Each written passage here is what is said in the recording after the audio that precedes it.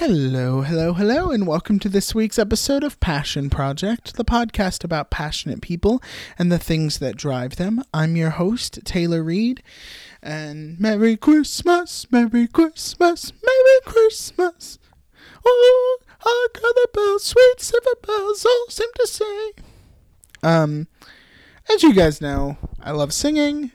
I mean, I guess maybe you guys know that. I did theater in high school. You guys know that. But the holidays are all it's just a time for singing, and I want you guys to be joyful and happy, even though this terrible year has gone on. Anyway, I'm rambling. Welcome to another episode of Passion Project. We are so happy to have you guys. Thank you for investing in this show, guys. We only have 2 more episodes left of the year.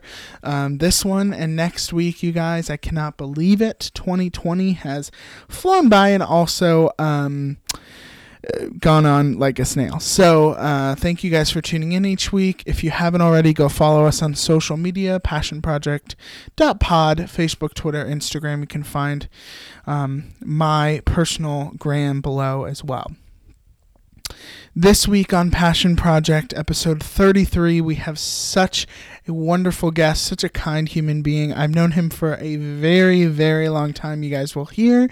His name is John Michael Barry, or John Barry, as people call him. I just like to use his middle name sometimes, but John Barry is just a wonderful human being. He is currently a missionary associate with Chi Alpha Christian Fellowship at the University of Virginia. So hear all about his upbringing and what kind of influenced him to do what he's doing now and how he's appreciating this season of life. So without further ado, here's episode 33 of Passion Project.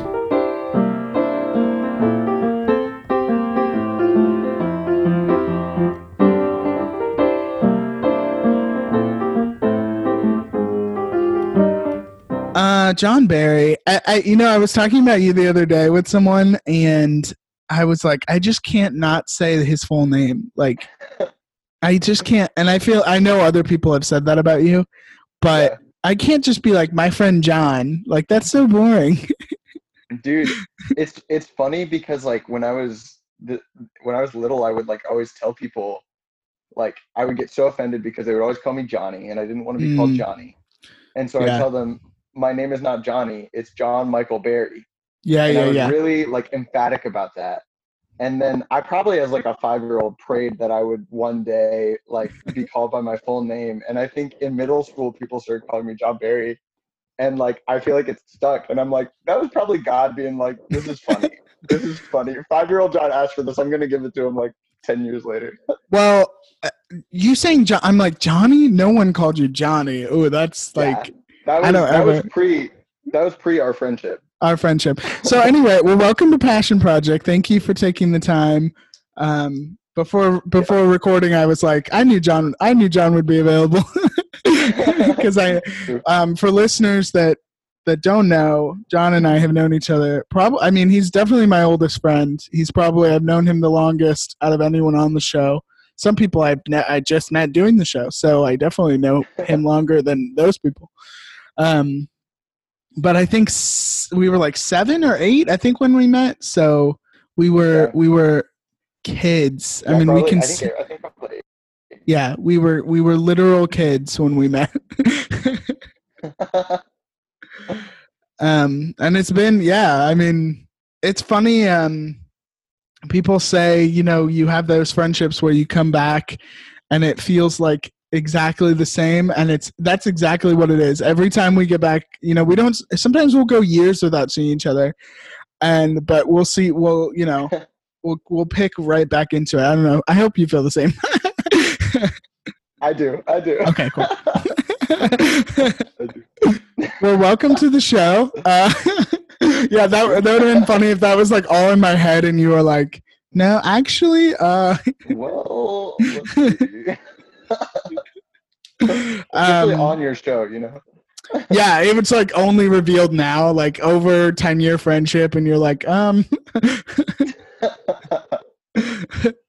wonder if I probably could have asked this to my siblings too, but I'm going to ask you because you're a biased party, hopefully. I wonder if inevitably, like, me doing this show is like, you're like, oh yeah, this makes sense. I was literally thinking about that as I was actually listening to one of your podcasts this weekend, and I was like thinking, like, as you were like answering questions, I'm like, this makes so much sense for Taylor. It was just like, okay, of course he's like sitting down and just like, what is the one thing that you can do where you can just talk to people and like produce it, and talking to people becomes a hobby, and it's like Right. podcasting and Yeah. like asking people questions and getting their passionate response. Yeah, yeah. I know. It's just like, yeah. Like, it's almost like building the, like, going to get coffee with someone. Like, that's what this is. But it's just, we're also recording, and it's going to be out in the world forever. Oh, that's terrifying. Yeah, I know. We don't have to spend too much time on that. Well, yeah, I mean, like we said before we were recording, there's a lot of stories that we can tell. Maybe we'll tell some of them. Maybe we won't. We'll see. Mhm. But you've definitely seen me. I mean, my siblings obviously have seen me in my worst, but you have definitely seen me in my worst and my best, and you stayed. So thank you for that. That's very nice. I'm appreciative too. You've definitely seen my worst sides. That's true. And That's true. your mom has also seen my worst sides. Yeah. I mean, both of our parents have. I mean, that's for sure. So, well, I've been asking guests, of course, and I haven't decided if I'm going to do this in the new year or not. We'll see. But, with COVID, I mean, COVID is just, I mean, now that as of recording this, a vaccine has been created. It's been approved. Crazy. I mean, I think hopefully things will look a little different in the next couple months, but we'll see. Yeah. But obviously we'll get into what you do, but like, what has your experience been like? How have you been processing during this time? What has that been like? I think it's been very much like a mixed bag, as far as I think in so many ways this has forced all of us to slow down. Right. And I think that in so many ways I was running in very high gear, even going into like last March when everything happened. And I think there have been multiple times when I've been able to kind of slip back into that world and kind of go in high gear again. But I think a lot of times it's been kind of a forced slowing down. And I think there's been honestly something very good about that. I think that in our society we just hurry a lot. And kind of in the hurry, I think we can really lose sight of what's important. And then I think we can also lose just sight of healthy introspection time. And so I think there have honestly been a couple moments, like a couple of times when I've had to like go into quarantine or something like that because of a COVID contact. And it's like in those moments, I'm just so frustrated. Yeah. But at the same time, I think that they've been actually moments when I've needed to slow down and kind of honestly like reconnect with God is a big thing, and just allow myself to kind of sit in time. And also I feel like in a season like this, there are so many heavy emotions that it's been really helpful to have those moments of kind of stepping back and being able to actually spend time processing those things. Because I think sometimes I'm not the most self-aware person. I think I'm a pretty socially aware person, but not a self-aware person. And kind of in that, I think I've just realized that those times of introspection are really helpful for me. Sometimes I don't let myself feel an emotion until I've like slowed down enough to really feel it. Well, sometimes you just don't. I mean, I've learned this in marriage, but sometimes you just don't even know what you're feeling and what you're. I mean, I even heard the other day of this couple. They've been together for like 28 years or something, and they were like, "We're just learning that." I mean, to a certain extent, like to really name the emotion, figure out what the emotion you're feeling. Yeah. And I think that's definitely been a general trend among people, is like forced introspection. Yeah. I think, and Western culture and American culture is very much like go, go, go. Yeah. And work hard, maybe, not look at yourself as much. And that is something too, as I've gotten older, as we've gotten older, I hopefully can speak for you. And that is that you tend to try and be more self-aware. Yeah. I think it's interesting because I feel like our culture is, it's not necessarily about productivity, it's just about busyness. Yeah. Like I feel like you see that in like a college context, and then I think it also kind of carries over into working life. Is Well, like except on people, social media, right? It's all yeah, about, it's kind of like being the best, like showing your best yeah, instead of like, I don't know. I don't know if that makes sense, but yeah. It's like mhm. a surface level. Yeah. Sorry, I don't know what you were saying. No, I was just saying like I think it's interesting because we're so busyness minded that Mhm. I think that it's not necessarily about productivity. It's like you almost define it by, oh man, I worked 60 hours this week, not like Right. not even what did I actually get done, but we're like, oh, if I was just spending all of my time doing something, Hmm. then that in some way like creates value. And I think I find myself falling into that trap. It's not actually about like what am I doing that's good right now. It's more about how much of whatever I'm doing am I doing. Yeah. Hmm. Yeah. It's definitely hard to like realize that too. And unfortunately, it does take a global pandemic to Yeah. say like, oh yeah, what am I doing? And like, what am I feeling and all those things. Yeah, it's so interesting. What have you been like doing with self-care? Like how you did Yeah. say like obviously connecting with God and doing those things too, but what are just some things that you found as far as self-care during this time? I think a couple things. I think when the pandemic first started, I think a huge one was I'd been considering counseling for a long time and finally did telehealth counseling and Mm, was just blessed immensely yeah. by that. I think having somebody that understands the mind but can kind of process through those things was, I think, a really good thing. So I was doing that for a good portion of this year. And Yes, we're then huge advocates of counseling on this show. let's go. I know. I know we've talked about that definitely. Yes.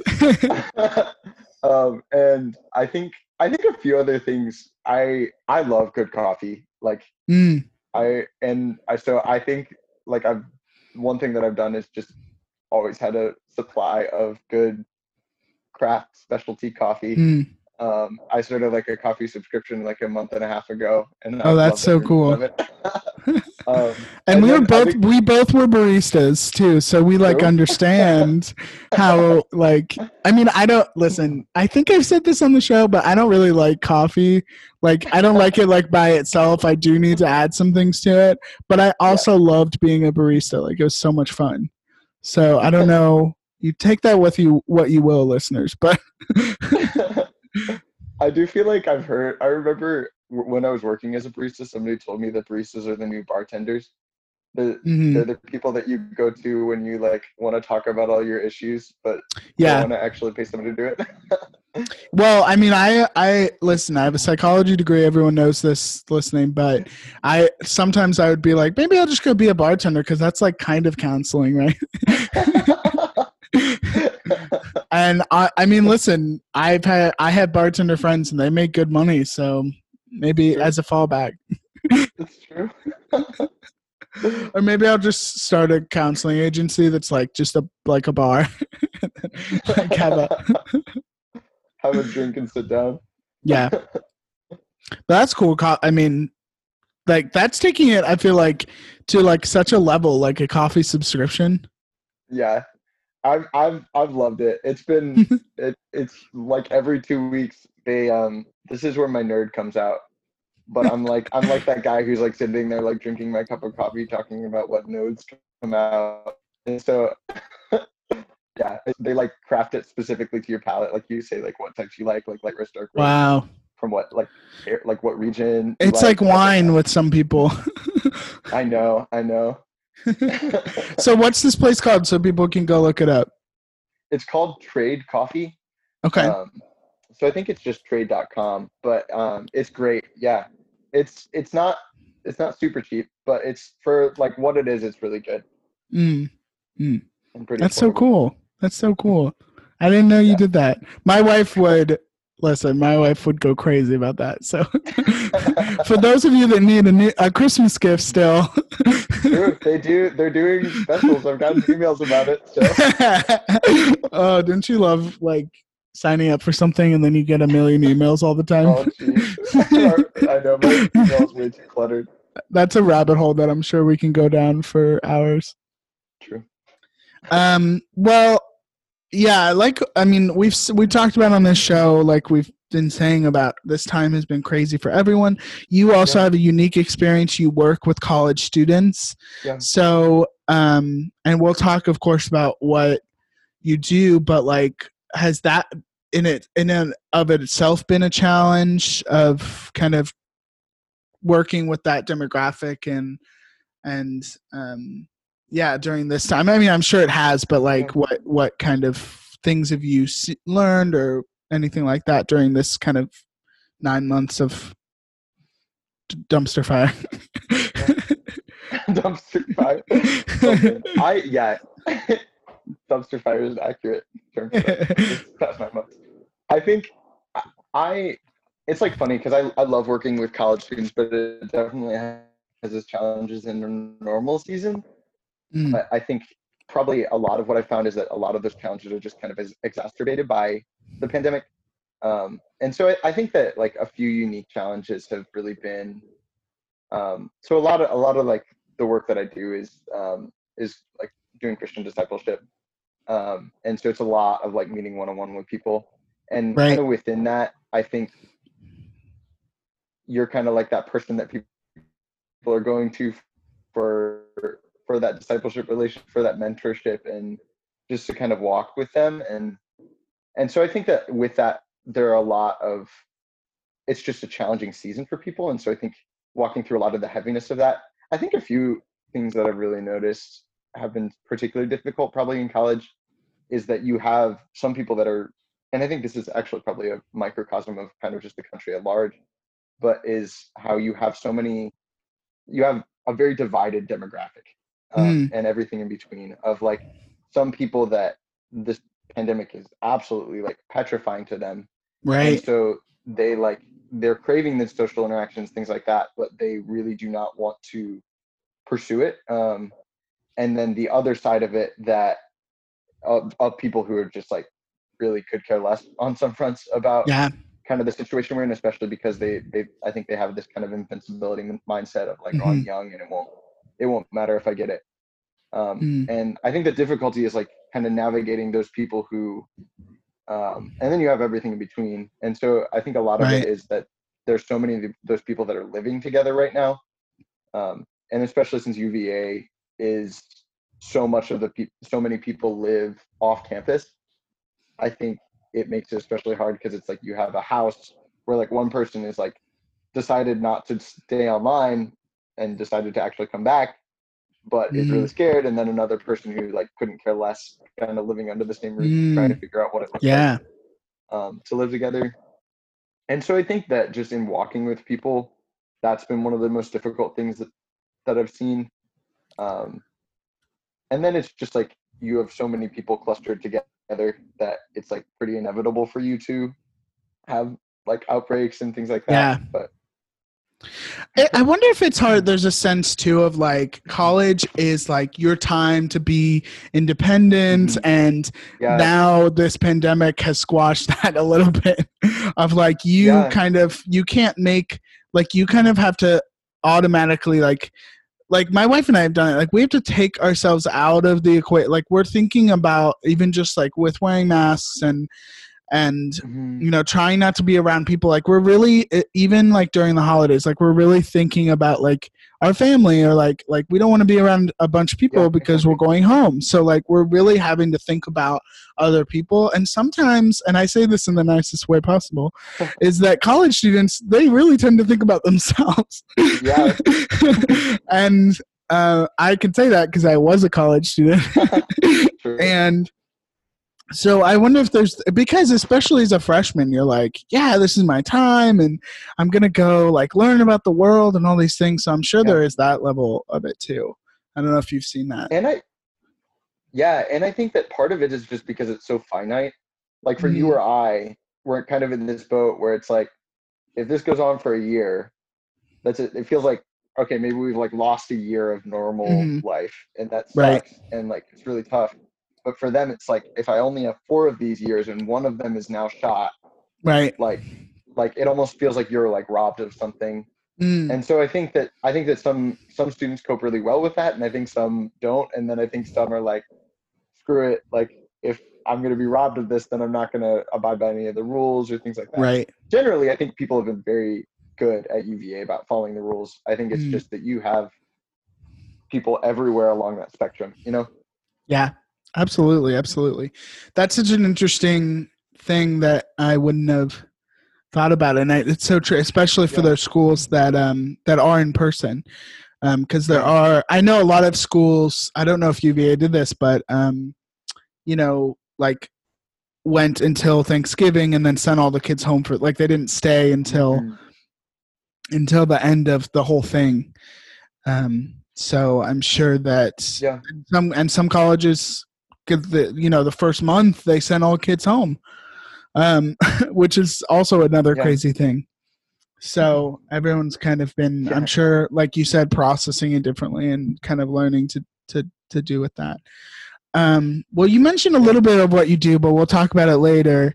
Yeah. We'll get to that. But thank you for sharing all of that. I mean, um, everyone's been going through something during this year, Yeah. and I think it's important to hear. I mean, for me at least, and I hope listeners feel that it's important to hear how everyone's kind of been going through this time and processing. But also, I loved getting the self-care because like what you're doing and what other people are doing can like you can take something from someone else and someone can take something from you and it may be helpful for them. So well, we're going to pivot away from that. We're going to talk all about John Barry now.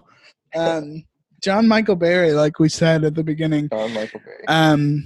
You were born. Okay, listen. This may be a very stupid question since I've known you for so long, but you were born in Richmond, right?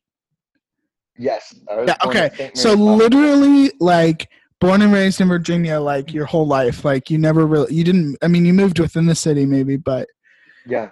yeah. And you have Yeah. 3 brothers, but one of them is like super old. No, I'm just kidding. But one of them wasn't there, and he's a half brother, so he wasn't, or a stepbrother, or I don't know how that works. But he wasn't there really when you were born, right? So, my oldest brother is like you said, is my half brother. Yeah. So he's 15 years older than me. Yeah. So a fun little fact, so my brother is 15 years older than me, and then my niece from him is 15 years younger than me. So there's an equal gap between my niece Wow. and me and my brother. So he graduated a year early from high school, and so he was like in college, and so he would come back for like a week or two at a time from the time I was 2 on.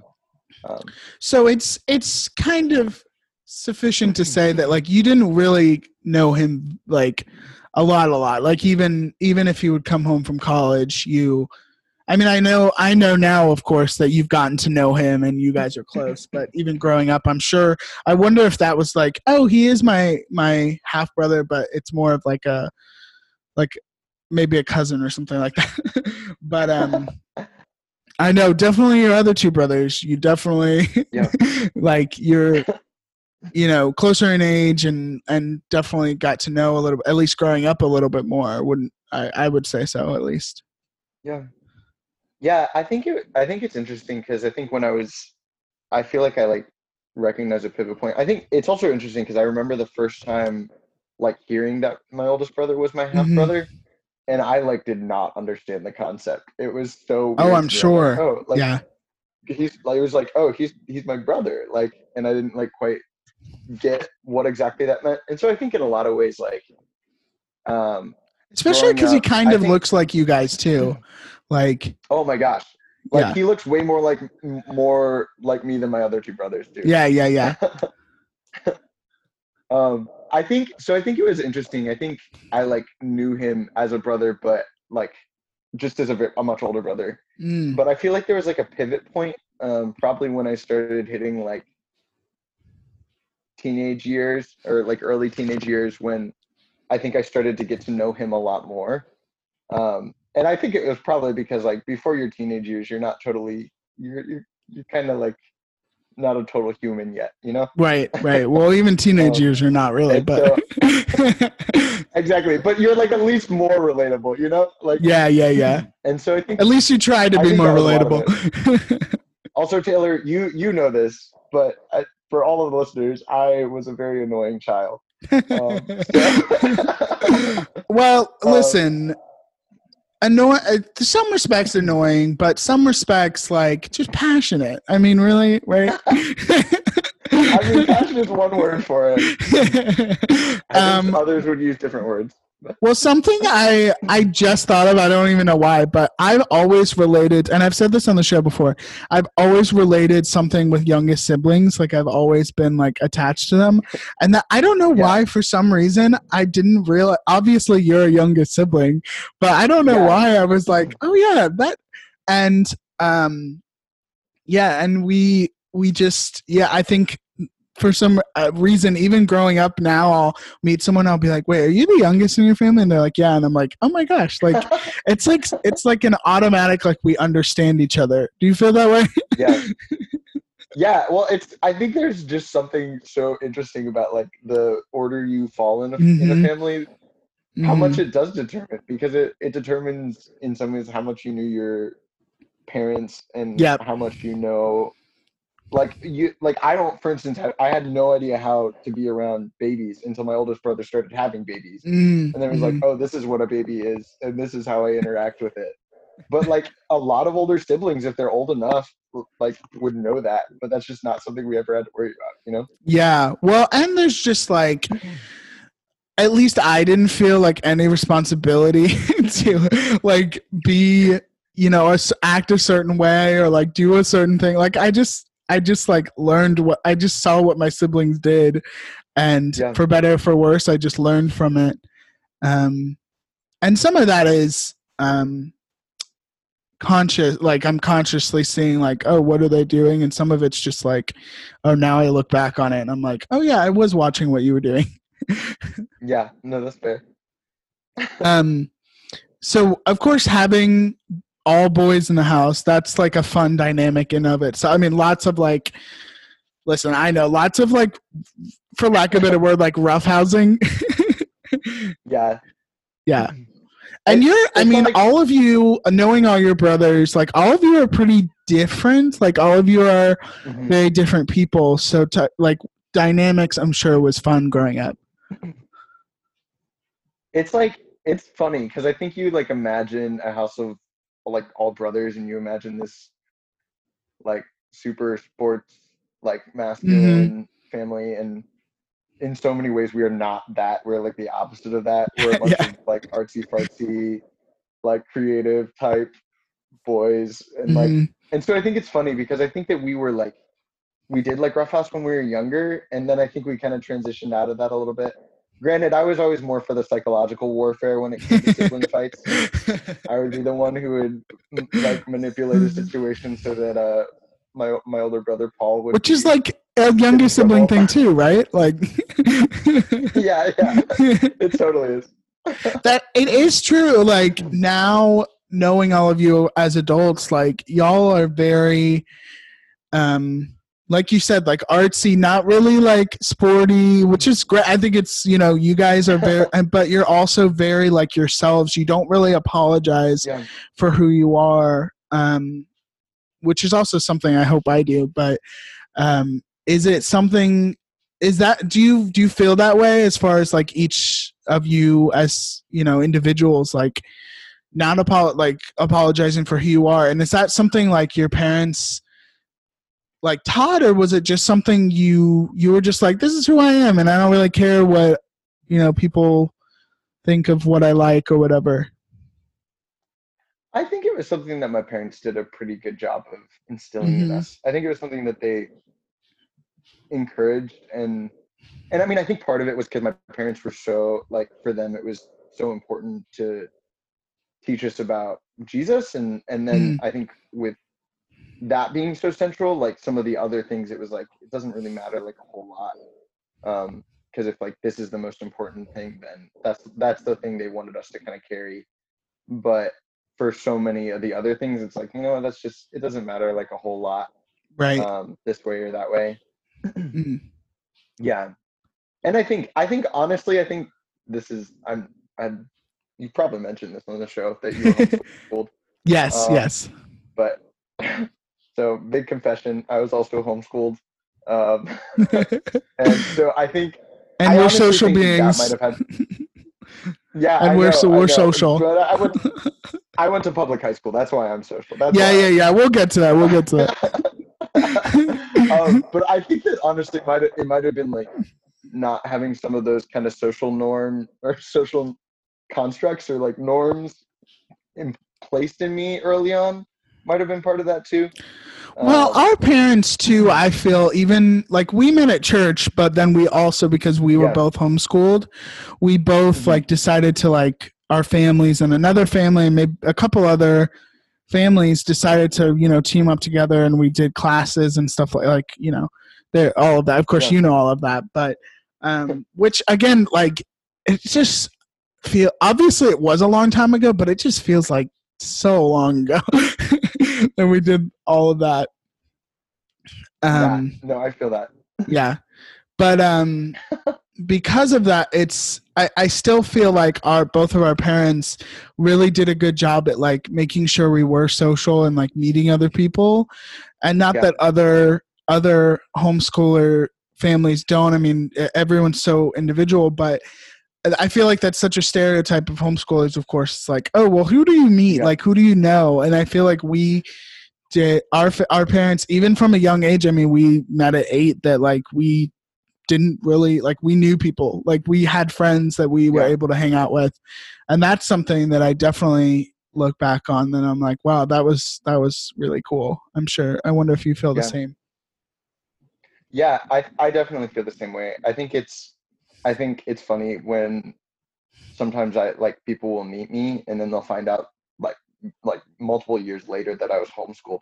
Be like, wait, you were homeschooled, but you're normal. And then I normally make the joke that I went to public high school and that's why. But like at the same time, like I look back and I'm like, no, like our parents did I think a really good job of making sure that we were engaged in stuff, and like so it would be, whether it was like doing sports, which didn't last long as we just talked about, or like what lasted longer, it was like doing like theater stuff in like middle school and things like that. And I feel like they were very intentional about saying, no, we want you guys to still be around other people. This isn't about isolation. Yeah, absolutely.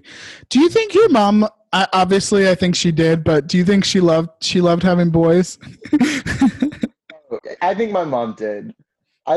I think they would have loved having a girl, but at the same time, I think my mom loved it. There's a part of me that would love to see your dad have a girl. Like, I would have loved it. Because I feel like, I wonder, I don't think he would have been different, but I just wonder how he would have approached. Do you think about that ever? I haven't thought about that a ton, honestly. It's also funny because my oldest sister-in-law, she met my oldest brother when they were 15. Right. So when I was 4 months old. And so she's been in my life as long as my oldest brother has. So in some ways it almost feels like I have a sister, which is funny. But I definitely have thought about that. I think it's funny now that there's I have nieces and nephews, and just seeing, it is funny seeing my parents in that kind of role, with my nieces, I guess, specifically. Yeah. If you're thinking about having all boys. Yeah. It's always thinking about that time too. We just, gosh, I feel like we just saw each other all the time. Saw each other all the time, and we were always at each other's house. We're like, well, what are we doing this weekend? Well, one of us is going to one person's house. It was just that thing. Almost I mean, we grew up in a time where technology was there, and phones. I mean, I didn't get a phone till I was older, but it also was still new, and we didn't have it automatically. I even remember your parents getting a big TV, and that was a huge deal. Yeah. and and we were like, well, now we're going to John's house, so we're gonna watch a movie. So, and it was and like we stayed at each other's house, and we. Do you remember even just like staying up all night? Like, doesn't that just seem exhausting now? Yeah, I feel that. I feel like I could do that when I was like between the ages of like 12 and 22. But like for some reason now it's like staying So up I don't till know. like 1 a.m. It's same. Well, sometimes it's like 11 for me, but I also like Yeah. am old. No, You're I am. married. You like For, slept on a couple hours at that For the point. listeners, I am actually 10 days older than John, True. which I give him crap for every year. No? Yeah, to my chagrin. My deep chagrin. Yeah, and I don't know if you remember, but I think the last time we stayed up all night was literally the day before I think I went to school, and you and me and our friend Michael, we all like we were all staying together, and we stayed up like I think it was like 4 a.m. and we were like, we might as well stay up all night. Wait, And so that would have been when we were like what, like 17 or 18, yeah. dang, that's wild. And that's the last time, at least I don't think I stayed up all night in college because I needed sleep. I'm sure you did. But John was in like a Christian frat basically. So no, I'm just kidding. Don't put that on me. I won't. No, it's just funny knowing all of your friends. It's like the house you lived in was like it was just like, yeah. We were a little rogue.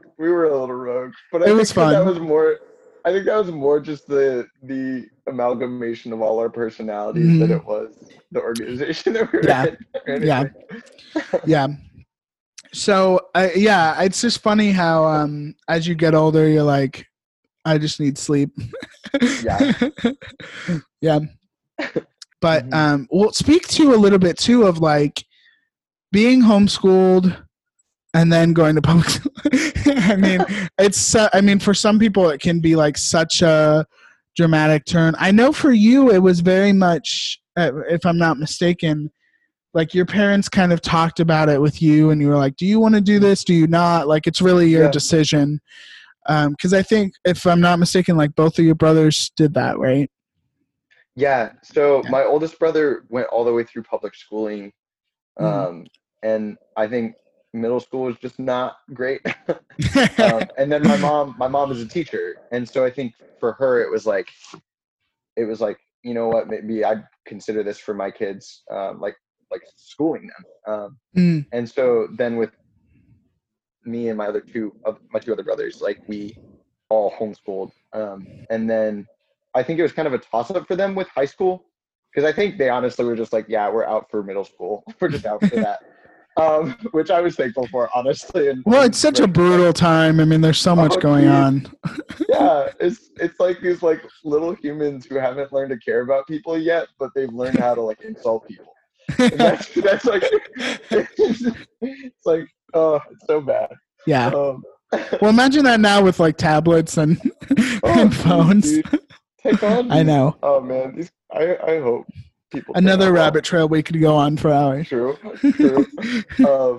But yeah, and so I think when the second oldest brother was about to go into high school age, they had like specialty centers, and there was something that he was very interested in one of the specialty centers. So he went to public school for that reason. And then my next brother went, and I think it was kind of like, I think my mom was kind of the mindset of like she could educate us well up until high school. And then after that point, like it probably started to get more out of her expertise because she was predominantly primary education. And so I think that was part of it. And so I think they encouraged it, but I think they always left the option open if we wanted to homeschool. And I think I thought about it for a little while, but I like when I went into public school, I honestly loved it. I thought it was great. Yeah, I know. And I can't even remember too if we were like, "Ooh, John's going to public school." Probably. Let's be real. We probably were. We were like, "Who is he going to turn into?" I probably thought the same thing.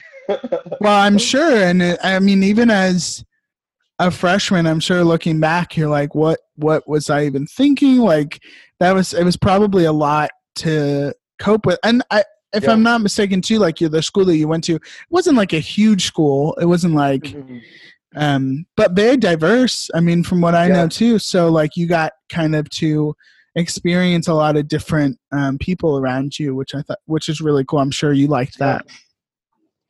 Yeah, I honestly look back on my high school experience and like wish I understood more of what it meant that I was like entering a diverse community, because I think that was like I like growing up it wasn't super diverse, but like walking into that community, I think it was people from a very broad spectrum of ethnic backgrounds and also a broad spectrum of like socioeconomic backgrounds. And it's like funny because I think that's something I learned to appreciate a lot more, like how much that kind of diversity adds to a person's life and just understanding of humanity. But I learned that in college when I was in a much less diverse community. And I think in retrospect, I was like, dang, that like probably shaped me in high school, but I don't think I appreciated it. And I don't think I think I was just too ignorant to honestly like engage with that in a meaningful way. Yeah. Well, and I think to a certain aspect, to a certain extent, like for white people, this year has been a time to say, well, what does my circle look like? What is my like, am I really, like I'm saying I want to have a diverse, friend group, but do I? And like, if I don't learn from that, like, what do I, if I don't learn from all the things that have happened and engage with other people that are different from me, then how do I, not just stay in my own bubble? Which obviously college to a certain extent definitely gets you outside of that, and then the world. but you can make choices to be intentional about that, which is difficult, but they're needed. Like you just learn so much more by having people around you that are different, that think different than you, that grew up different than you. I mean, it's just so much more richer, I would say. Yeah, and I think that's what I've realized is just realizing that like if you relegate yourself to only people that are like you in so many ways, I think you lose a broader perspective on humanity in general, and I think that I think you limit yourself. And I think honestly, like thinking about it like from a Christian perspective too, I just feel like when you relegate yourself to only even a community of faith that is predominantly like you. So for us, like predominantly white, I think it can be very limiting to our perspective on even like the image of God. And I think that's been something that I've been like pondering on even in the past like several months too, is also even like what is white culture, and like because I think that oftentimes the problem that we make in America specifically is that we like think about white culture as the normal culture. Yes. Rather than saying like, no, this is just one piece of like a broad tapestry of humanity. And or that American culture is just white culture, right? Yeah, exactly. Yeah. And so I think it's been like kind of like fun for me to like look at myself and be like, okay, what in me is like white culture? Like so much of like the coffee that I love, or the fact that I would like listen to folk music and wear flannels, and stuff like that is like being able to call that for what it is and say, oh, this is white American culture, and and be like okay with that, and say like, oh, this is only like a part of the greater culture. But it takes you being in environments that aren't that to realize it, Yeah, and like you said, I'm sure you're looking back, you're like super thankful for that experience of going to a high school. And not that you can't have that if you are homeschooled. I think public school just kind of sometimes allows, and there are there are high schools in America that are very the same public high schools that have the same, but your area specifically, or the high school that you went to, was very diverse. So I'm sure looking back on it, you're like, wow, that was I didn't think about this going in, but or while I was in it, but now I'm like, wow, that was pretty cool. It was. It's like, I think sometimes at the same time I like cringe when I like think about the way that I like interacted in that environment, and just was Right. like, geez, like I think places of just ignorance and places of not appreciating it for what it was in that time, you know. And I just, but it's all a learning experience. I mean, it's ultimately all yeah, a learning experience, regardless. I mean, yeah, you learn from the good and the bad, and sometimes more from the bad, right? yeah. Oh, geez, that's real. Going forward. But what do you? Knowing you, it's for such a long time. It's funny, like you definitely have grown up and matured a lot. Like, you know, you, like we were saying, like you kind of realized how maybe debating with every person isn't the best thing. No, I'm just kidding. Oh, geez. Yeah, that's real. But you've pretty much, I mean, maybe it's just my memory of knowing you now, but like you've pretty much kind of consistently stayed very much the same person, which is really cool. And of course, when you know someone for such a long time, it's like they're the same, but they're just a little, you know, they're more adult. Yeah. At least you hope that's the case. But I, as far as I know, like there really wasn't anything, you know, with you growing up that was like, that you were like, this is what I want to do with my life, or this is like, you were very much interested in a lot of things, but was there ever like a through line of something that you did really want to pursue as a career or anything like that? I don't know. I think it's hard to say. I think there's like you said, I think I've always had interests, Mm-hmm. and I've wondered if some of those interests would land in a certain place. And I think I've always known things that I definitely wouldn't want to do, and Mm, things and aspects of a job that I would want. And like, but I don't like, I think there was moments when I had like maybe a specific career in mind, but I don't think it ever lasted super long. mm, I think the things that I always knew that I wanted in a career though was I always wanted it to be interpersonal. Like I knew that I could not just be like doing something behind a desk for 6 hours without right. talking to anybody. Like I knew I Yeah. wanted it to be interpersonal. And I think that I think that like a couple of the things that kind of rose to the top in that, I think I always loved like the idea of teaching. Mm, Um, and so I feel like in some ways what I'm doing now, where I'm like a lot of my job is like mentorship. I think that that's what it kind of feels like. It feels like a much more interpersonal teaching, where I'm like, and especially like where I'm still getting to walk people through things, but like in a, and like even teach in some context, but it's not, I don't have to deal with a lot of the other aspects that probably go into a classroom, yeah. you know? Yeah. Well, that even speaks to a little bit what we were talking about of like, if our parents had sheltered us, and you know, if that's even the right word, I mean, we use that a lot growing up as homeschoolers, but Oh, um it, you know, had kept us from socialization maybe a little bit, you know, if we hadn't have done a lot of groups or activities, or even with you, of course, speaking to, up until high school you were homeschooled, and then high school you went to public school, yeah. which is such a unique experience. So even all of that, like, you know, having the interpersonal aspect, it doesn't really surprise me knowing you. Yeah. Yeah. um, That's true. and we're both very like those type of people, and that those are the kind of the fields that we're interested in. Well, I do want to kind of discuss too, like the things you studied in school are so Yeah. specific and interesting and fun. So like what kind of chose you, or what kind of chose you? Oh my goodness, I Chose can't even me. speak words. It chose What me. hashtag it chose me. Oh, jeez. Well, what kind of led you to the decision to to kind of study what you studied? So this is, I guess this is story time. So ready. I I studied East European and Russian studies, and foreign affairs. So those are technically separate degrees, like, but definitely like a lot of overlap in them. Mm. Um, And we should say at University of Virginia. So yeah, at University of Virginia. So I, it's like funny because this is an aside, but or maybe not an aside. This is very related, but it's also just kind of funny. I like joke with people that like if I do something with my degree, then I've done something wrong.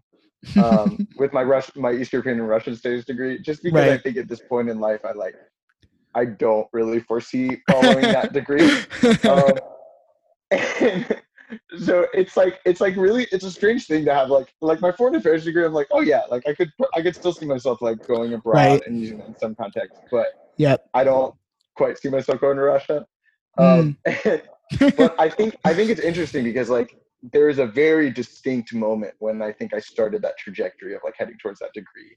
When I Mm. was probably around like 12 years old, I read this book called Angel in the Square. And it was a book about like I think it was a lady in waiting under the Tsar's family in right before the Mm. 1917 revolution in Russia. Right. Um, and so like Tsar Nicholas and his family. And so it I'm was sure like a she had person some who, stories. yeah, well, it's not a, it's I mean, it's like It's a fiction. it's a fiction, it's a Yeah. Mm. historical fiction.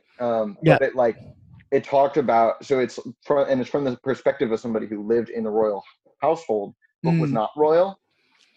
And so it was like who had like an intimate relationship with the family. So it was really interesting because it just like went through all these aspects of the Russian Revolution in like a really interesting way, but in a way that like a 12-year-old could understand. Yeah.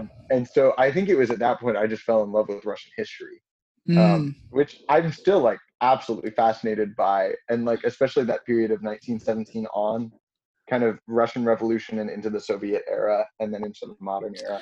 Well, let me ask you, pausing you for a second. What do you Yeah. love about Russian history? Why is it so interesting to you? Um, I mean, I think it's an interesting. I think it's like a very. I think there's a couple things. I think as I started into it, I think revolutions have always just like Mm. fascinated me. Yeah. Um, and so I think that was part of it, and it's like one of the more intriguing ones. I think it was also not like as focused on as other like Western European revolutions growing up. But I think that something as I started to get deeper into it, something that I thought was so interesting was this. There's this cycle in Russian history of like every other leader is significantly more liberal and then the other leader is significantly more conservative, and so it like pretty much Mm. for its history is almost as far as you can follow it back as being Russia, like has flip-flopped between these two. And so there's like these crazy moments of like you have this liberal like leader who is starting all of these like reforms, and then like half the time they get ousted in some way, like assassinated or taken out of power, and then whoever comes in to replace them is really conservative, and then they get ousted because they're Mm. like backtracking on all these reforms. Like one of the most interesting examples is right around the time when all of these like you got me on one of my rabbit trails, Taylor. No, I So love it. right around the time when Russian rabbit trails. Russian rabbit trails, whiskey rabbit trail. Um, but right around the time when you had all of these like major reforms happening in Europe and all these constitutional democracies and things like that starting to pop up, there Mm. was a czar. I think it was Tsar Alexander II, who he was the one who abolished serfdom, which was like essentially like a form of slavery that ended in Mm. the like mid to late 1800s. And so he was like, and that was a huge move for Russia. That was a huge Right. move of progress for Russia. But then he was literally assassinated with a copy of a constitution in his pocket. Um, Wow. and so it was like literally this man, like he was reforming, but some people didn't feel like he was reforming fast enough, so he was assassinated by a terrorist group. And Mm. then the following one was much more conservative and like backtracked on all of these reforms. And so it Wow. was like, and then like they remained an absolute monarchy up until the 1917 revolution. And so Right. it's wild because they could have become like this and so I think that they could have become this constitutional monarchy in the 1800s. Mm, So I think it's just that like that strange history of like that mm, flip flopping between those types of leaders, and you even saw that in the Soviet Union. right. Well, it's funny to think too. It's just such a specific type of like country history that you Yeah, studied and love. But I also wonder if there are other. I'm sure there are other countries where people are like, I love American history and I'm going to study that. yeah, Like, and that's not like that's just what they find interesting. yeah, Um, so I think it is there's a certain aspect I'm sure of like getting outside of yourself and like learning about hmm a country that's different than you and like yeah, how they ran it. But also I wonder too, I mean, for me, I don't think we really, for our friendship or knowing you, we didn't really talk about politics really until we were in yeah, college. yeah. It's true. and maybe and that's kind of like I mean maybe I'm over generalizing, but like I feel like that's pretty normal to a certain extent of like Yeah, kids, especially because you can't vote until you're 18, so like you don't really in this country at least, so you don't really you aren't aware of what politics is going on. But I wonder too if like growing up, were you fascinated with just politics in general too growing up, or um or just Russian politics or that is like, it is funny because I joke with people, like one of the guys that I work with was a history major and like loves American history, and like I mean he loves a lot of other like nations history, but he knows American history really well. And I joke with him that I can tell you way more about 20th century Russia than I can about right. 20th century America, which is just funny. I think it's like I like politics in that history is just the politics of the past in so many ways, and politics Mm, is just the history of the present. And so I think that like I like it in that it's on like current events is just history. It's just the history as it's unfolding right now. yeah. And so Oh, I that's think that I so kind of scary. right? Well, and like geez, like the past year, 2020, Yeah. just imagine like this is going to be there are going to be exam questions about Donald Trump and COVID and George Floyd. Like Mm, these are major markers of American history that are literally happening right now, and we're yeah. like having to figure out how do we interact with this? How do we direct this? You know? That is crazy. Um, Wow, that is so weird. Yeah. yeah. And so I think that that was where I think for me when I decided to study foreign affairs, so much of it was just I love history, and it felt like a more practical history degree. I think it's just really ironic because then the practical side of it is the side that I don't want to use. I don't want to work in the government. Like I probably don't want to go to Russia. Yeah. And so it's kind of ironic because like in hindsight, I'm like, I should have just studied history. Like I probably would have liked it just as much, if not more. And Right. it's not like I'm using that anyway. So Right, right. Well, that's a perfect transition into what I was going to talk to you about is we'll talk about too. Well, I should say too that like you were involved with the campus ministry that you work for currently. You are a part of it yeah, all 4 years of your schooling in yeah. college. And but talk about like what you do, and then I want to ask you another question. Okay. Yeah. So as I talked about, never probably using my Russian degree. There's other reasons for that, but um, I think so right now and for the past like year and a half. So I graduated college in 2018, and then I spent a year in North Africa, and then decided to come Oh back yes, yes. to work. True. I know the gap year, the missing year.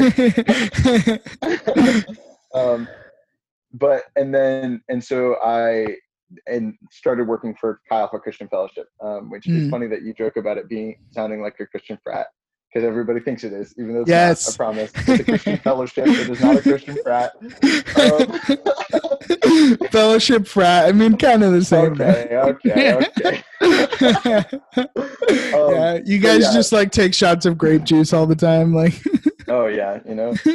No, there is a story about me taking a shot of fish sauce, which I Mm, then vomited. It was no fun. Wouldn't yeah. recommend. Fish sauce is great in pad thai, not in a shot glass. That sounds like a real college story.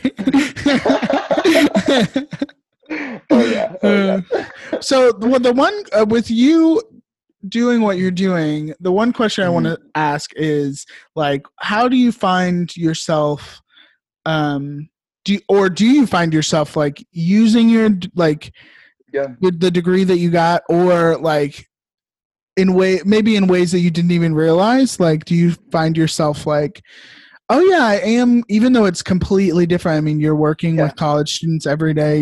You're very, like you said, doing interpersonal things. But yeah, do you find are you surprised that, oh, maybe I can't, like, oh yeah, I am using the degree in some form or fashion? Yeah.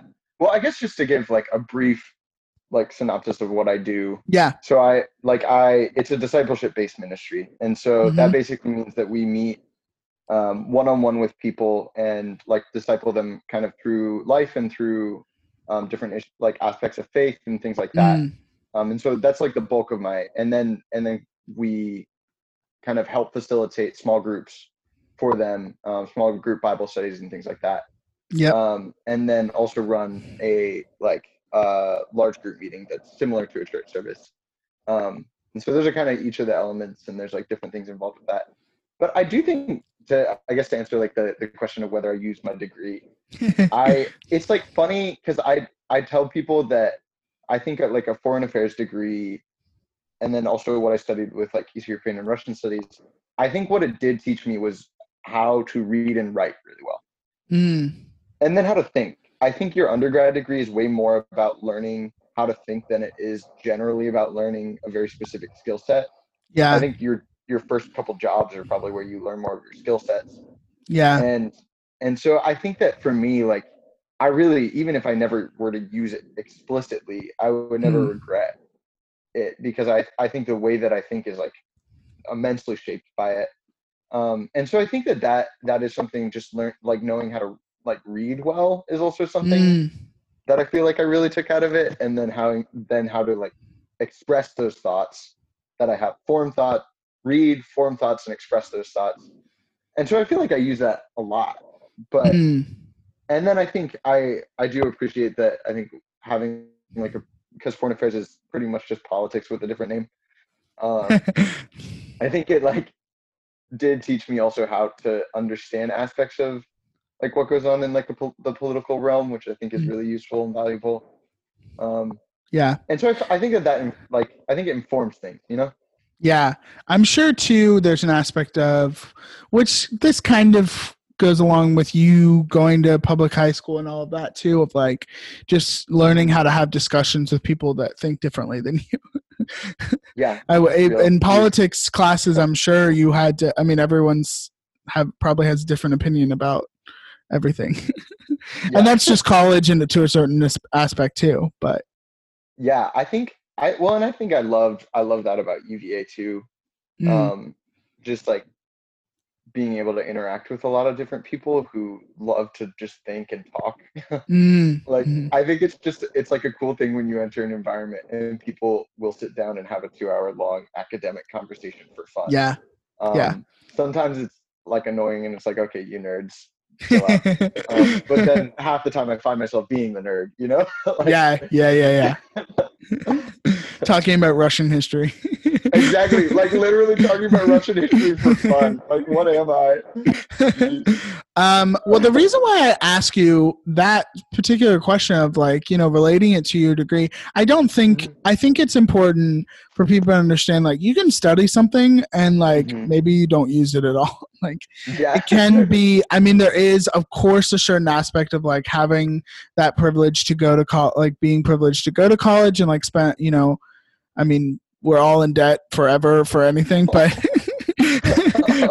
with, you know, student loans forever, hopefully not. But there is that aspect of like, yeah, going to college and being able to study what you want to study and then maybe not using it. But I mean, I think there's also an aspect of like, people shouldn't necessarily feel discouraged of like, if you don't use your degree, like, it's okay. Like, you can do other things and all of that, which I'm sure there was an aspect for you of like, oh, I'm not I mean, probably about third year of your school, I think you and I, like, we kind of all knew, like, you were going to do something with missions or, do a, work at your fellowship or something like that, work in the ministry is what, if you're not a Christian, that's what people say is kind of the term for it. So, I think, there's an aspect of, I wonder too, if you had that of like, oh, I'm spending all this money and I'm getting this degree, but like, I'm probably not going to use it.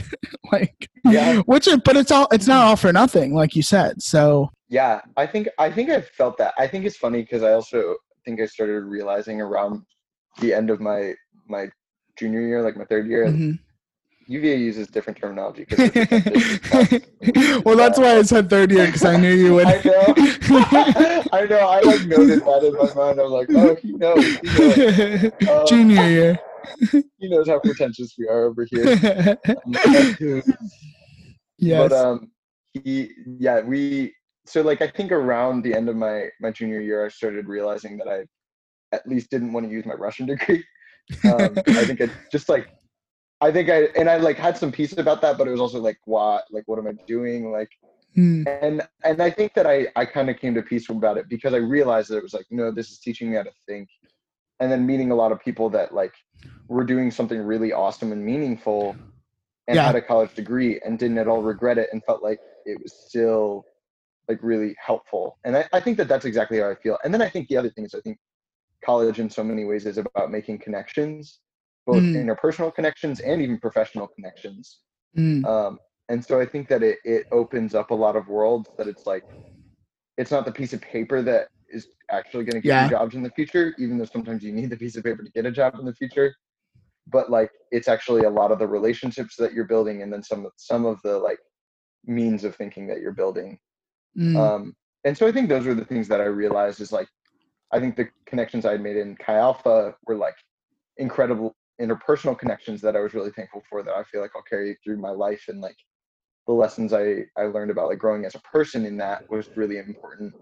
But then also even some of the like the means that I felt like if I wanted to pursue a career, there were so many people that I could go to in various different careers that there would be a connection to, and there would be some backing to, and then like having that degree I felt like would be helpful in that.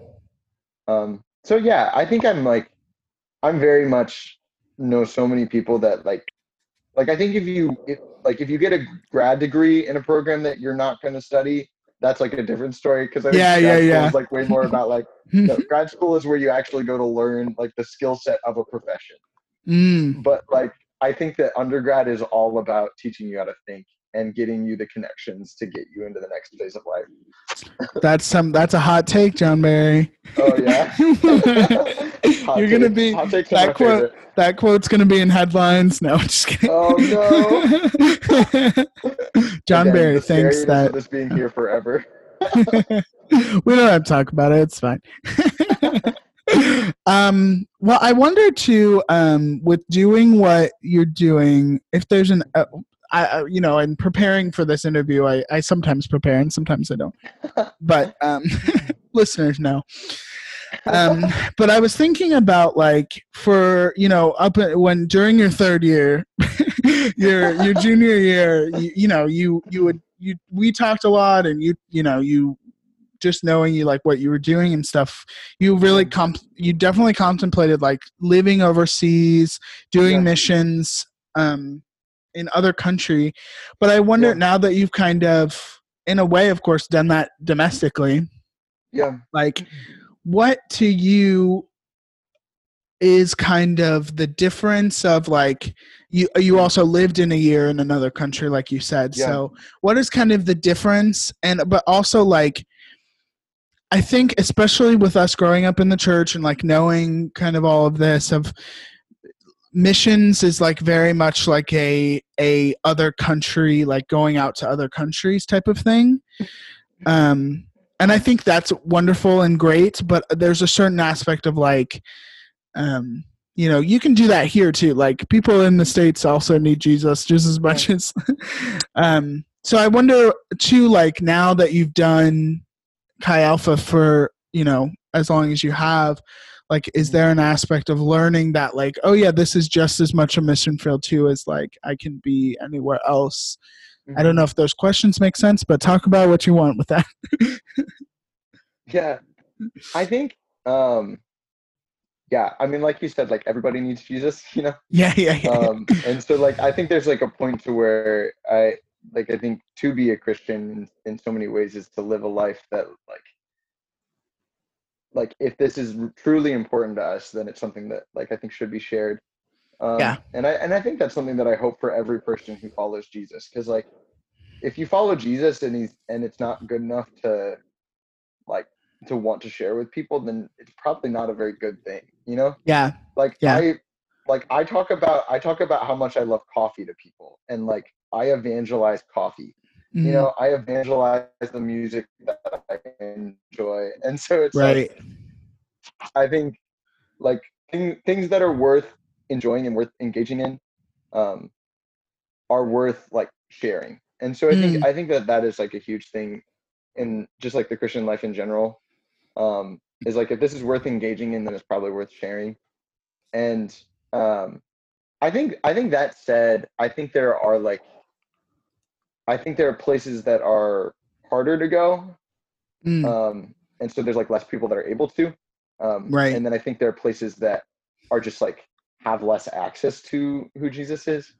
Mm, Um, and so I think for me, I think about that in terms of I I feel like right now it's ironic because my title like over the past year when I was doing like an internship with Chi Alpha was campus missionary in training. Was the And so it's like missionary was in the title, and yet honestly I felt a lot more like a campus minister. right. And I think that that's like an okay thing, because I think in my mind sometimes I'm like, if everything is missions, then maybe nothing is. Nothing is, you know. Yeah. Um, and so in some ways, I think that for me, I still would define like missions as probably going into environments that are foreign to yourself in order to share about Jesus. Mm, Whereas like ministry is something that we all engage in as Christians. It's that's like it's the outflow of our relationship with Jesus, where like it's then changing the communities we're part of, right.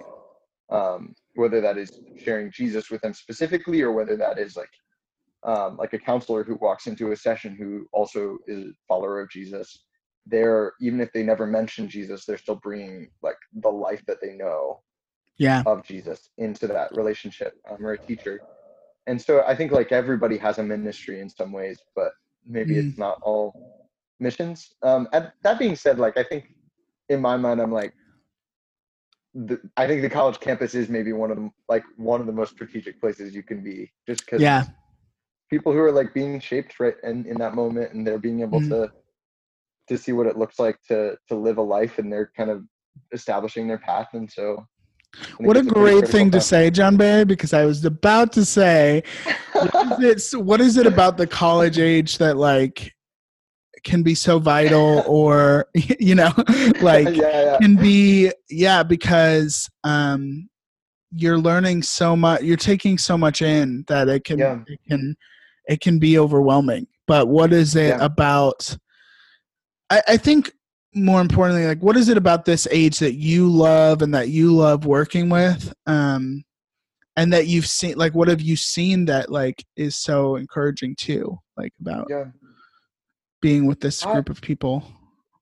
I love it. I think college is just such a unique time, and I think just that like young adulthood is such a unique time Mm-hmm. where I feel like something that I've been thinking about a lot over the past couple of years is that it's the time of unlearning all the unhealthy things you picked up as a child to kind of cope with being a child, and like Yep. not knowing how to cope with the world. And you're like your late teens and early 20s is when you're learning what it means to let go of those things and actually pick Mm. up something that is like helpful and useful in coping Yeah. with Yeah. life. Um, Well, and sometimes it's just taking those things and like twisting them into a different way yeah, that works for you. yeah, and it's like yeah, it's like it's not that those like coping mechanisms were bad, Yeah. because in some ways they like helped you survive, Yeah. but Yeah. they're Yeah. coping mechanisms nonetheless, you know, and not always healthy Mm-hmm. ones. And so how do you like reframing those so that you can actually be like a healthier adult. Like, oh geez, this got me. There's a somebody, I remember somebody saying once that like the things that help you survive in your 20s will keep you from thriving in your 30s and 40s. Oh, Oof. that's hit like I don't. That's like I almost don't want to think about it. No. I know, but that's because we're in our 20s. Yeah, I know. Well, I was just gonna say like I'm sure, I don't know if we'll feel this way, but when we're in our 30s, we'll probably be like, we'll try and hopefully by our 30s we'll try and have mastered some of those, but we'll probably still keep learning. Oh yeah, and I think like it's more to say that like I think there's that transition from childhood into adulthood, and I think you have to get to a point where you realize that like the ways that you've coped won't work for forever. And the earlier you probably won't start doing that until you're at least an adult. And in early adulthood, like you can either choose to ignore that or like actually start to shift some of those things.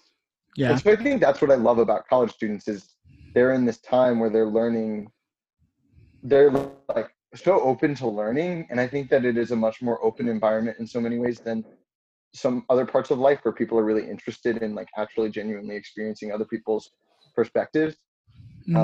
But then at the same time, I think it's like such a critical time because it's so shaping for the rest of your life. Yeah. I mean, to a certain extent, elementary and middle school and high school can shape your adult life, but also transitioning to adult life is such is like, like you said, you're taking all those things you learned and some of them you're having to completely throw them out the window. Which is like terrifying, but also it's comforting to know that other people are doing that too. Yeah, exactly. Well, I think the ministry that you're with too does really try to seek out like all types of students, and as far as what I know, like it really tries to be intentional with people and all of that. But talk about too, I believe, if I'm not mistaken, like there are things like Chi Alpha in all over the country. Yeah. But talk about like if people were interested in doing something like what you're doing, what would you suggest? Would you suggest maybe them even just like studying something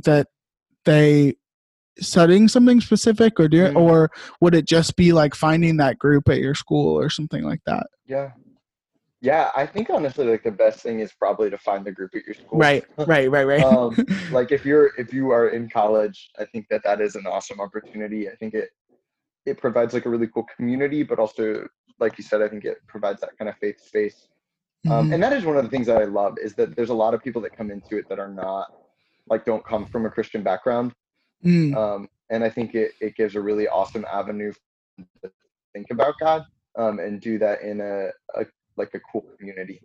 And so I think that's something that I really do love. And so I think that's the thing is like if you have a group at your school, like try to find it. Generally they might be trying to find you too. If they're doing it right, I guess. Yeah, if they're doing it right. Like it's generally like they're probably like if you have like an activities fair, they're probably going to be there. That kind of stuff. But like groups like Chi Alpha Christian Fellowship is the one that I work for, or InterVarsity Christian Fellowship, Crew, RUF Reformed University Fellowship is RUF. Like those are all awesome organizations that I think can provide kind of that space and that framework. Obviously, I'm biased towards Chi Alpha because I've been a part of it for several years. But yeah. I want to ask you, I don't know if I'm sure during this time of COVID, you've thought about this, and obviously as a working adult, we constantly, and even in jobs that we don't necessarily see ourselves working forever, but have you thought about like where you want to be 5 or 10 years from now, like what that looks like or what the future holds? Yeah, I think that's something I'm really processing right now because I'm only like contracted to work up through May of this year. Right. And then I think if I were to stay, I would choose like a longer period of time, like probably 3 to 5 years. I think for me, I love doing ministry, and I think I could see myself doing it long term. Mm. I think I also am just contemplating, like, I also like loved the year that I spent in North Africa, and like Right. just love like Arab culture and things Mm. like that. And so I think I'd very much consider like trying to do something over there, and like whether it would be like working in like some kind of teaching field over there, or like starting a coffee shop or just something like that. I think think I would really heavily consider moving abroad. Mm. And I think that's honestly like if I had to take a guess, I think there'd probably be at least like a 60 or higher percent chance that I could end up abroad in the Yeah. next 10 years. I think I told And myself knowing in you, my that's mind, not a surprise. yeah. And like, I think in my mind, I told myself, like, if I don't do it before 30, it probably won't happen. But like, I think I would want to do it around 30. Yeah, yeah, Because yeah, yeah. like I said, your 20s are a time for growing. Yeah, yeah, yeah. What is cool about that is that you're content, of course, with where you are, but it is good to, try and figure out where you want to be and see what you're doing and all of that. And Yeah.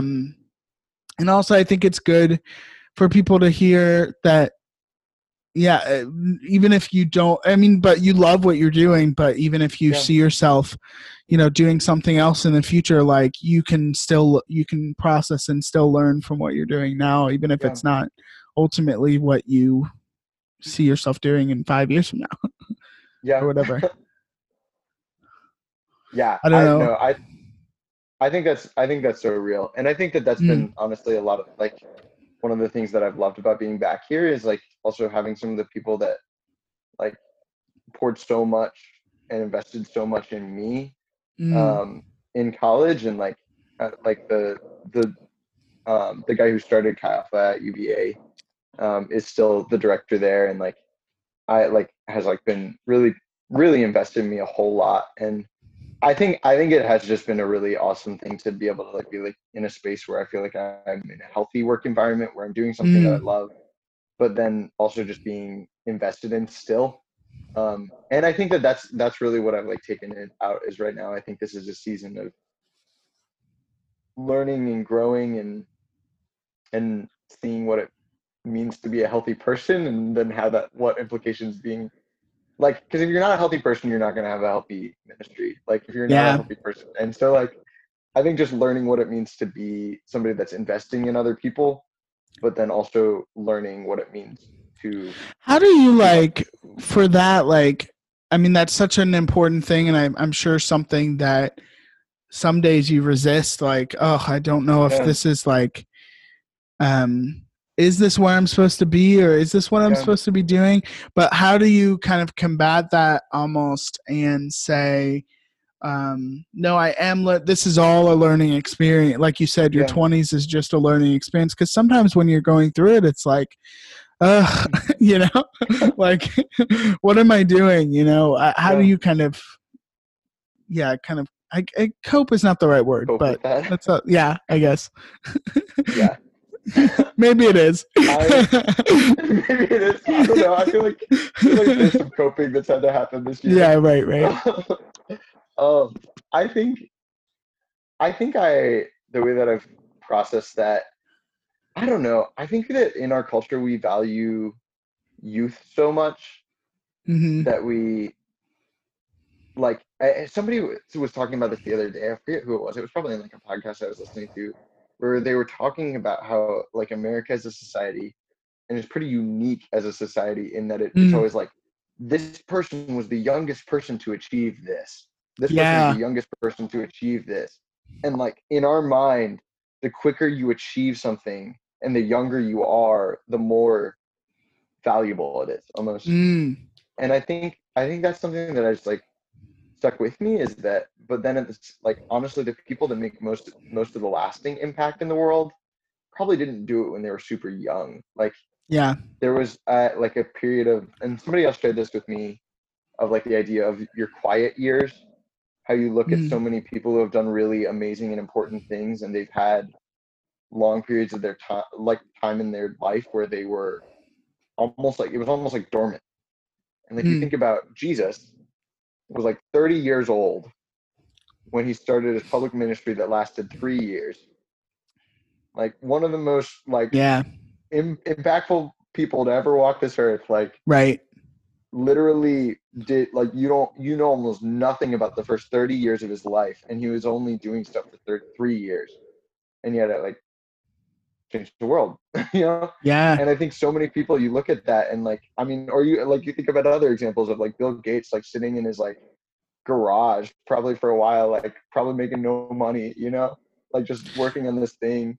In no way are we comparing Bill Gates to Jesus, but Oh, true. Yeah, no, I don't want to make that comparison. but yes, I mean, great. But I mean, but then there's those, like you said, like those people in America, like Mark Zuckerberg. I mean, he was what, Mhm. 19 or 20 when he created Yeah, Facebook. Like, yeah, that can be intimidating, but also seeing like, I think there is, maybe I'm just thinking about this, but with our generation too, millennials. I mean, we're mhm. millennials that Yeah, it older people older than us were just like, no, we want to do it ourselves, like we don't want to learn, like we don't want to yeah, wait and learn um about, like we don't want to wait to just kind of go through the motions and figure it out. We want to get to it now.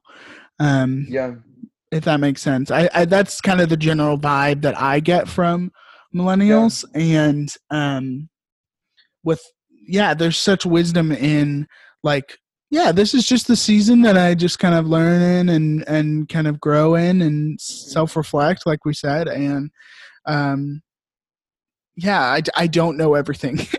You know, like all of yeah, that, like it's so, and it's not that it's not that it's not difficult, but it's still yeah, something you can kind of um I hope that people can hear that, yeah, it is okay to like have those moments of like, oh man, this kind of, I wish I was making a bigger impact, or whatever yeah, it is.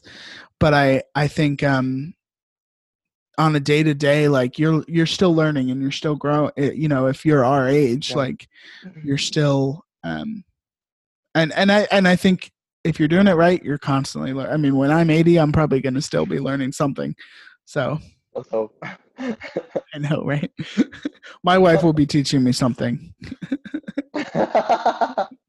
That's that's She'll be like, no, that's you're not true. doing that right. Here, let People be me like, show you. what?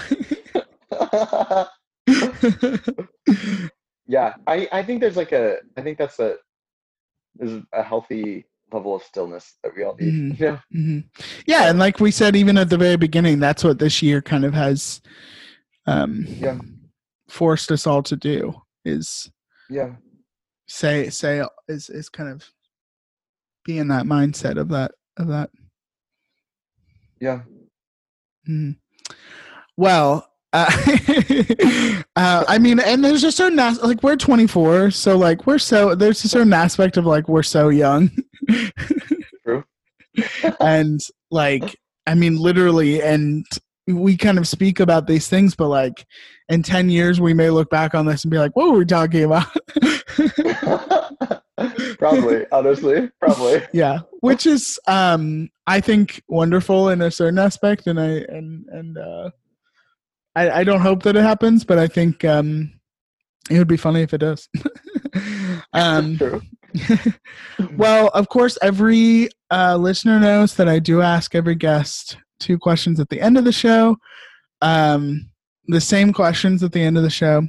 Being the first one being, if I was able to hand you a blank check and say, use this towards your passion, John Michael Barry, um, how would you use that?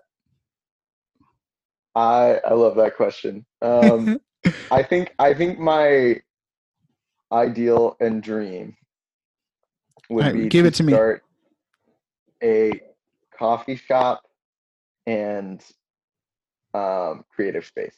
Like, Mm, so the idea being, because I think I've got this year, I feel like I've gotten a lot more into. I've always loved music, but I think I've gotten a lot more into it and started to like do recording and things like that. And I think just the idea of a place where people could come and like I could have some mighty fine coffee that people could come in and buy and things, but then also having that kind of creative space where you could have maybe like a little recording studio or just space for concerts and things like that. I think that would be my Mm. dream.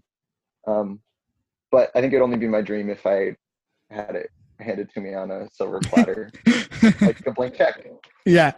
It might be a gold platter, just so you know, but no. True. Yeah. Yeah. It's a blank check. Unfortunately, I can't give that to you now, but maybe one day. Maybe one day. True. That's really cool. I love hearing everybody's different answers, so I love that. And coffee. I mean, listen, coffee, like you said, it brings people together. Yeah. Exactly. I love it. Even if you don't like it. Yeah. And of course, the second question being, what is something that you're loving right now? If you want to go first, you can answer that, or I also answer this one. So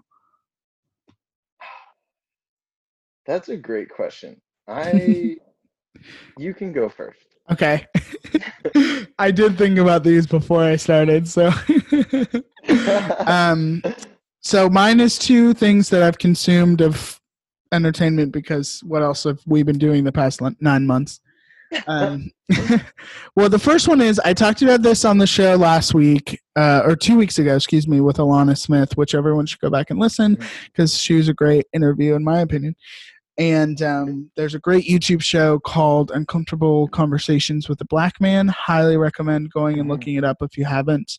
But anyway, the guy who started that, his name is Emmanuel Acho. This is actually, I'm referencing two things, kind of.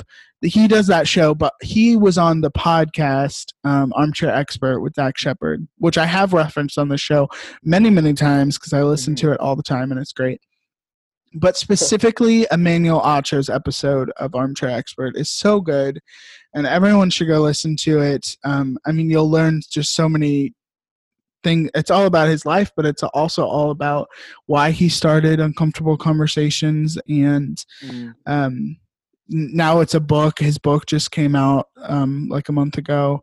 So it's just amazing, and it's just wonderful to see someone that's so full of a lot of truth, but also just presents it in a way that is so accessible to people, and it's not kind of beating you down on the head. It's like, here, let's have an open conversation, which I love. So everyone go check that out. And the second thing is completely different.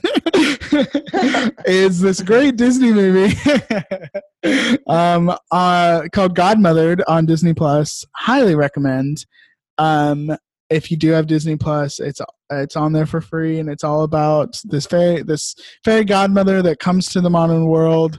It's kind of like Enchanted, and basically is trying to like save this little girl that wrote to the last fairy god, the wanted like a fairy godmother when she was little, and now she's an adult and she has to like try and help her. Anyway, it's so good, and it's just a lot of fun, and it's just light, and something that I think, I mean, it's such a cliche, but like something that we all need to like see because it's just fun.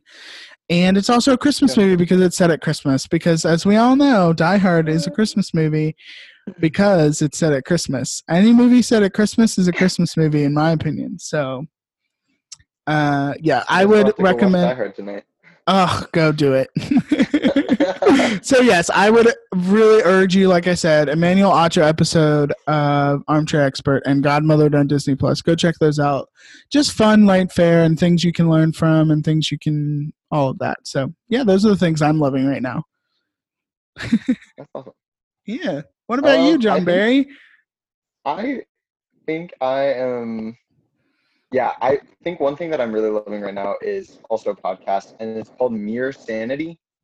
It's on Spotify, and I'm guessing it's also, I listen to it on Spotify, but I'm sure it's also on Apple Podcasts.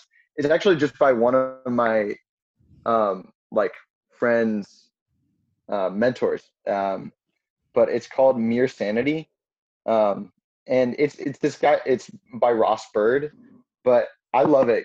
I don't know. He's like a big C.S. Lewis fan, so I love C.S. Okay. Lewis like dearly. And Yeah. so Well, he's talks like about second that, to but he Jesus just in the addresses- Christian community, isn't he? Oh yeah, I know. I always thought he was so overrated, and then I started reading him, and I'm like, oh, this is why he's overrated. Like, 'cause he's really good. But this podcast, I love it because it's basically like he talks the couple most recent episodes were talking about deconstruction, which is something that's happening a lot, I think, in the churches, and just like as people are kind of trying to unpack things. But I think he approaches it in a really helpful way. And then the other one, it's kind of a I think it's meant to be a little bit of a hot take title. That's kind of funny, but it's called "Make Christianity Confusing Again." But I think it just talks a lot about kind of that duality of what we know and what we don't know, and how to kind of live in some of that in between sometimes. And so I think that's been something that I've been really loving. I also have been, I mean, I love Christmas music. Yeah. And I've been listening to Christmas music since right before Thanksgiving. So nobody judge me. I listened to it a little bit before that. So yeah, let's go. We're in good company. Yeah. But Johnny Swim has two great Christmas albums now, actually, and so does Josh Garrels. So a couple of my favorite artists. Yes, I love Johnny Swim so much. And I mentioned it on last week's episode, but Ben Rector also has a great Christmas album if you haven't listened to it. I actually haven't. It's great. I don't know if you know Ben Rector, but it's really, really good. Yeah. Well, that's great. I love that. I love hearing what people are loving. So many different things. Christmas music is the best. Well, we have come to the end, John Barry. I can't believe it. We have. Ugh, it's been so great. Thanks for having me. Yeah, I'm so thankful that I got to do this. Again, I've said this multiple times with guests, but like I made, when I first started this, I made a list of people I wanted to have on the show, and obviously you were on the list because you're like my best and oldest friend. So you were in my wedding, for goodness sakes. I mean, what a wild time that was. So yeah, I'm just happy that we were able to do this. I mean, technology a bit, we got it done. And yeah, thank you for being. I hope that the next time we get to see each other is in person. Me too. Hopefully soon. Hopefully the world starts turning around. Right. Well, I don't believe you have Instagram, but I guess if people want to go friend you on Facebook, they can just find you at John Barry. True. Yeah, just Barry. Yes, right. And not BE. Don't spell it wrong. True. And of course, if you are in the Charlottesville area, go have coffee with John. He'll take you out to coffee. I would love it. Yeah, I'll take you to a good coffee place. Yeah. He'll give you all the different types of coffee he has every month. Yeah. Well, thank you so much again, and everyone go follow us on passionproject.pod. Come on, what are you guys doing if you don't follow us? No. And share this episode if you loved it. Even if you don't love it, come on, go share this episode. People need to hear John's soothing voice. And next week, you guys, is our last episode of the year, so I'm excited for you guys to hear that. And thank you again. I love you. Love you too. All right, guys, we will see you next time.